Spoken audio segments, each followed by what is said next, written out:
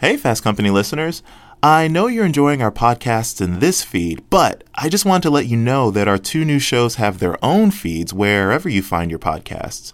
Just search Fast Company's Creative Conversation or Secrets of the Most Productive People. For now, here's a sneak peek of the first episode of Secrets of the Most Productive People, where hosts Kate and Anissa explore what's ruining your sleep.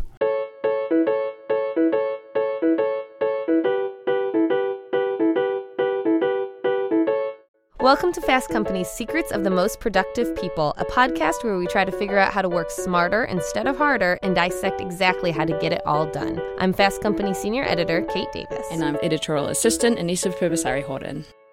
We're seeped in productivity advice. Every day we get dozens of books and PR pitches. And over the years at Fast Company, we've written thousands of articles on every imaginable aspect of productivity. Every aspect, from taking cold showers to drinking mushroom coffee for supposedly better cognitive benefits. Right, but there's one topic that comes up the most. And it's sleep. Definitely sleep, which makes sense when you think about it, right? Because sleep's at the root of all the other productivity issues that we cover, like focus and decision-making and time management. Nobody thinks they're getting enough sleep. Everyone wants to offer advice and tips and tricks and routines around sleep. Before we go any further, Anissa, can you break down why sleep is so important to our work lives? Sure. So sleep basically affects every single aspect of our work lives. If we don't get enough sleep, we can't focus and we can't concentrate.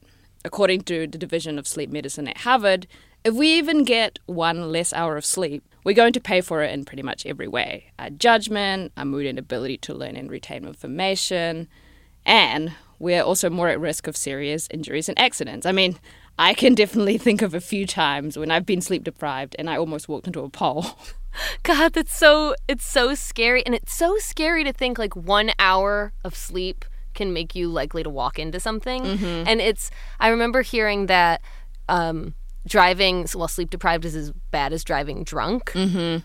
And it's just so scary to think because, like, how many people are on the road without enough sleep, right? Exactly. And not just, how many people on the road, how many people are doing dangerous jobs when they're not getting enough sleep? Because I'm sure that not everyone in America is getting 8 hours of sleep. I know. Well, and at least our jobs are low stakes, right? Like, we're not... Hopefully your brain typo. Right? Hopefully your brain surgeon has enough sleep, but yeah, exactly.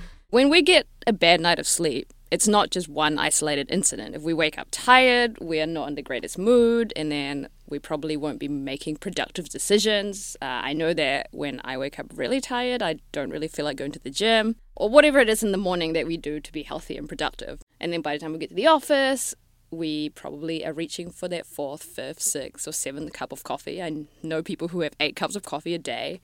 And then, when that 3 p.m. hits, we're probably not going to make the greatest decision. We're not going to be reaching for an apple or carrot sticks. We want sugary-laden donuts. And so it just, gets worse, throughout the day again. Exactly. And then so we end up staying at work later because we can't focus, and then we go home later, and the vicious cycle just continues. Like and subscribe to this podcast on iTunes or wherever you get your podcasts.